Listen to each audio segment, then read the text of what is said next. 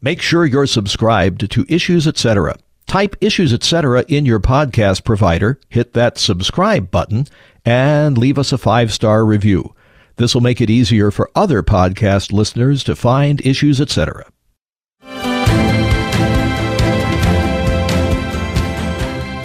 The new left has consistently been anti-humane since the 1960s, and I think they want so deeply to remake the human person in their image that they're willing to run over acres and acres of bodies to get there. You wouldn't tell someone in 1860s US who's fighting for abolition, oh, don't be a culture warrior. No, you'd say that's great. It's good that we should be fighting against the abomination of slavery. But in the same way, you also wouldn't want them to ignore spiritual reality only for the sake of anything political. One of the things that is perhaps becoming more and more obvious in our contemporary context is an awful lot of people who have perhaps sat in church every Sunday of their lives do not always know what God considers pleasing. So our prayer for Israel is not only that the war that is currently ravaging that region would come to an end, but we pray that their war against the Messiah would be brought to an end so that they can be grafted back into the olive tree that they were broken off of because of their unbelief. Colorado trumpet players love Issues Etc.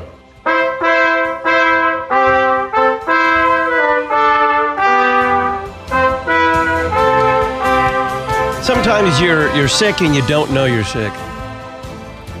Maybe you've been sick so long that it feels normal to you to feel sick. Maybe you've been slowly poisoning yourself.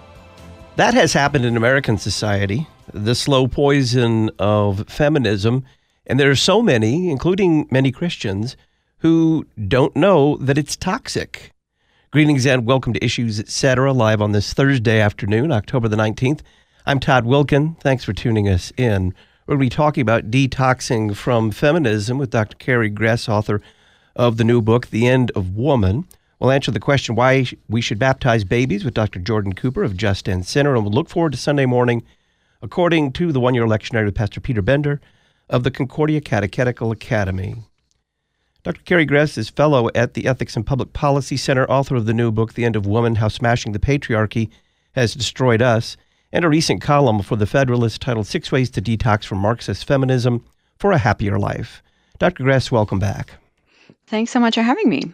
You say that while men can still articulate a good man versus a real man, no categories remain for a good woman versus a real woman. What do you mean by that? Yeah, well, I ran across the study that was done. It was actually Nancy Pearcey's new book called The Toxic War on Masculinity. And she talks about in this book how men all over the world know the difference between a good man and a real man. You know, the good man is selfless and courageous and thinks of others, and the real man is sort of narcissistic or, falls into these ways that serve himself. But I started thinking about it, and I realized, we don't have those categories for women anymore. They just have been really completely erased. So I was intrigued by that and realized, so much of it is because of feminism, and because feminism has really pushed us in this direction to be Marxist women instead of being good in the form of moral categories that we used to understand very regularly. How have we all, to some degree, unwittingly accepted the Marxist categories that were advanced by feminism? Yeah, well, the first one is just the belief that women are really going to be ultimately fulfilled through their careers, and that, there could be nothing more Marxist than that in terms of productive work being our salvation. We've also allowed the left to really categorize those who oppose feminism.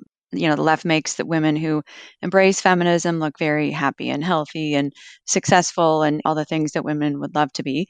But on the other hand, they've also made it really clear that those who they disagree with, they're painted with broad strokes into doormats, or women in red bonnets and red robes who are part of a fertility cult. Those women are visually trotted out at all kinds of political events whenever there's a debate on abortion and whatnot. So they've defined both sides, and we've kind of fallen into this belief that we either have to be all in with feminism or we're the doormats, and there's really no gray area to any of the discussion publicly. You say that feminism has urged women to feel guilty. How so? this is one of the things that was fascinating to me just in my own personal life, trying to sort of wade through this. But feminism sort of keeps all of us from asking the question, is this really good for us? By just this constant barrage of guilt, feeling like, well, if it weren't for feminism, we wouldn't be able to have this career or this degree or, all the things that we know that we enjoy without really any sort of reflective thought on, well, maybe not all of it is good. Maybe not all of it has been great for us. And I think that feminism has done an incredible amount of damage to the culture, and that really never gets aired. We certainly are, celebrate when people can be critical of things in a healthy way, and yet the guilt that feminism sort of heaps on us prevents us from doing that with any kind of regularity. What are what you call the negatives of feminism hiding in plain sight? I think that feminism, some of the negatives are we don't know just how indoctrinated we've been by it. I think that also just this idea of that we all really do think like Marxists at this point. That's happening. I think the other reality is that feminism, because of the focus on career, it's really thrown children and husbands under the bus and that nuclear family. So I think those are certainly elements that have been problems, but again, hiding because we feel guilty about looking at them.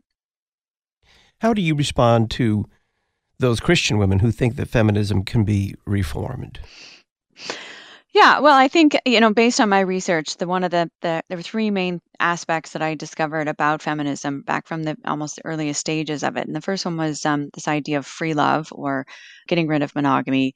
The second one was the occult. And the third part that, was consistent throughout the era was this idea of egalitarianism and really collapsing down men and women and any kind of hierarchy into sort of just this very low, sort of in the name of equality, collapsing down hierarchies, anything that has that military, anything that has sort of a hierarchical structure to it. So those three things, I think because of that, Christians really can't, adhere to feminism in this radical form. And I think that that's something that we've thought of feminism in just in terms of like it's a pro-woman approach. We hope that it somehow can be reformed, but the sad reality is it's just completely inconsistent with Christian principles. And that's a hard thing, I think, for us to grasp because so many of us want it to be, a place where we can have a discussion and build bridges with other non-believing women. But I think that it becomes a real problem when you look at the fundamentals of it that are just so incredibly anti-Christian. Talk more about those three things: free love, occult associations, and smashing the patriarchy or egalitarianism. Mm-hmm. These all started, actually, they were articulated together by Percy Shelley, who was the son-in-law of Mary Wollstonecraft, and she was very much involved in sparking the movement, but he's the one that brought all those pieces together. That's really what feminism was moving it. I mean, partially because there was this desire to help women. And, so much of it has been based on good intentions, but we know that good intentions are always not sufficient to really make the change that we want. And so feminism was asking the question, how do we make women more like men instead of how do we help women as women? And so those pieces all sort of became the avenue through which feminism operated throughout the first wave, and then, of course, much more abundantly in the second wave with the advent of Marxism. How has feminism itself proven to be deeply anti-woman? Well, I think, again, when you ask the question, how do we make women like men, then fundamentally what feminism has done is shut off our fertility. It's rejected that aspect of it. And through the last century, we certainly have seen a lot of it, but this is why it's so vital and such a lightning rod in our culture today, because through the means of abortion and birth control that women reject their fertility and then are pushed in a way that focuses much more on these masculine values that, we see so prevalent in the culture. And, this is why we have such a hard time even defining what a woman is, because we've denuded ourselves of those fundamental aspects and characteristics that are very female. In that vein, you say that women are mothers not only physically, but also psychologically and spiritually. What do you mean by that? I think this is a key to the whole understanding of womanhood, because the fact that feminism has tried to get rid of our fertility, but we know that our being a mother doesn't just happen on a biological level. Think of a grandmother, an aunt, or a colleague that it has this very maternal sense about them, not in an oppressive kind of way or controlling kind of way, but just looks out for people and cares about them and has rich relationships and anticipates needs and whatnot. So yes, those things happen on a psychological and a spiritual level as well. And I think because of the fact that we've stripped ourselves of the biological reality of motherhood, we've also thought, well, we can't be mothers in these other senses either. And it's interesting because we have seen this huge increase in pet ownership in our country, and I think some of it is this desire for women to continue to mother someone or something, and pets have become really a surrogate to that because of the fact that we've decided that children are not the best way in which we ought to live our lives as women and mothers anymore. How has feminism taught that men are the enemy? Yeah, I think this is a great question and a really important one, fundamentally because feminism has really been energized by the kind of envy that we have allowed to fester and women towards men, sort of this desire to be like them. So I think that that's the starting point of it. But it's also really vilified them and asked them to simultaneously become more like women, so that there's this desire that they change and that we sort of get rid of all of the genders.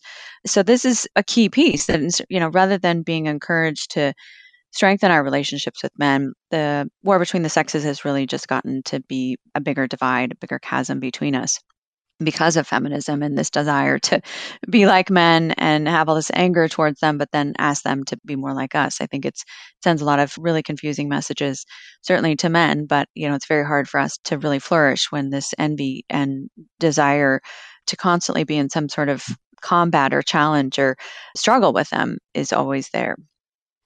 What did feminism do with the word home, and how do we take that word back? So this has been one of the interesting pieces and just through a lot of my research, I've noticed that all of the arts related to home are back in fashion, things like knitting and baking sourdough bread and gardening and all of those kinds of things. But the word homemaker is still not in fashion. It still feels like a taboo, or, there's some deep condescension to those of us who are stay-at-home moms, as if that's somehow not sufficient or real career.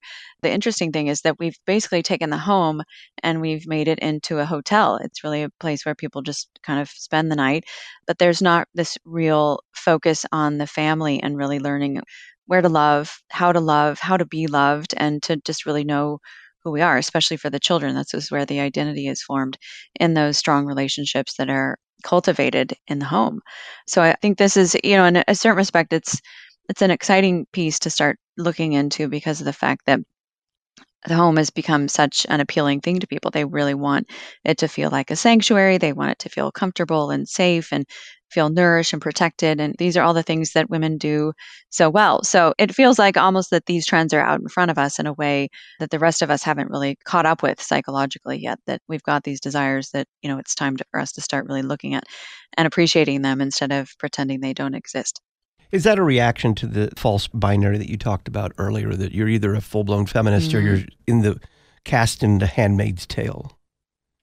Yeah, oh, yeah, I think absolutely. I think this all comes from this idea that, we're made to do productive work outside the home. That was Betty Friedan's goal with the feminine mystique, was to sort of make us feel like we were missing out on something or make us think that we were victims somehow by being at home. So that was really where this idea that we shouldn't have any desire to be with our children at home came from, was just the sense that it was this awful thing for women. And of course, this is what we're seeing as women coming back to it sort of unwittingly, but without obviously the trappings of the word homemaker. Why has feminism resulted in women being less happy? Largely because it completely goes against our human nature. It's trying to make us into men when we're really hardwired to be women. It's denying huge swaths of our personality and character and even biology by denying our fertility and again this idea of motherhood. So when you do that, you are fundamentally taking away from women that which is so fulfilling to them, these rich relationships that we create in our homes or in our workplaces or among extended family or friends. So that's, I think, why so many women are so unhappy and why all of the metrics show that feminism has not created healthier, happier women, but very sad women. Dr. Carrie Gress is a fellow at the Ethics and Public Policy Center, author of the new book, The End of Woman, How Smashing the Patriarchy Has Destroyed Us, and a recent column for The Federalist titled 6 Ways to Detox from Marxist Feminism for a Happier Life. You'll find a link to this column and to The End of Woman at our website, issuesetc.org. Click Talk on Demand Archives. Dr. Gress, thank you very much. Thank you. My pleasure. When we come back on this Thursday afternoon, we're going to answer the question why we should baptize babies. Dr. Jordan Cooper, Executive Director of Justin Center, will be our guest.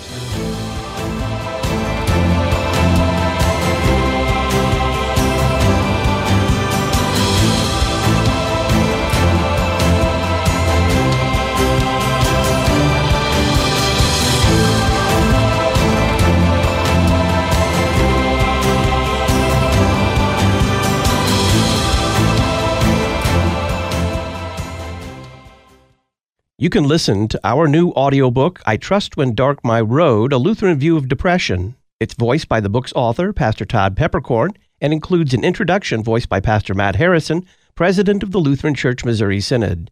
Just go to issuesetc.org, enter your email address, and we'll send you a link to the audiobook, I Trust When Dark My Road, A Lutheran View of Depression. Issuesetc.org, and enter your email address. Criticism. I just had to call in to respond to this week's installment of Never Trump Drivel from Terry Mattingly. Compliments. I love the interviews and insights because they help me battle the slings and arrows of outrageous theology in practice. Clarification. Is there a point where, without baptism, infants go to heaven, and after which time they go to hell if they're not baptized? The Issues, Etc. comment line, 618-223-8382. Contending for truth in an age of anti-truth. You're listening to Issues, Etc. America's tradition of liberty depends on having colleges and universities that equip young people for the responsibilities of freedom. At Concordia University Chicago, freedom is a pillar of our education. We prepare our students to live as free, self-governing citizens. I'm Dr. Rachel Ferguson, Director of the Free Enterprise Center at Concordia Chicago. I invite you to visit us. Discover what it means for freedom to become a pillar of your future. Learn more at cuchicago.edu. At Memoria Press, the Simply Classical curriculum is specifically designed for students with significant learning challenges. This complete program includes everything you need for a school, self-contained classroom, tutoring, or homeschool to make a classical Christian education accessible for any child. To learn more, visit us at simplyclassical.com and use the coupon code LPR24 at checkout. Simply Classical, a beautiful education for any child.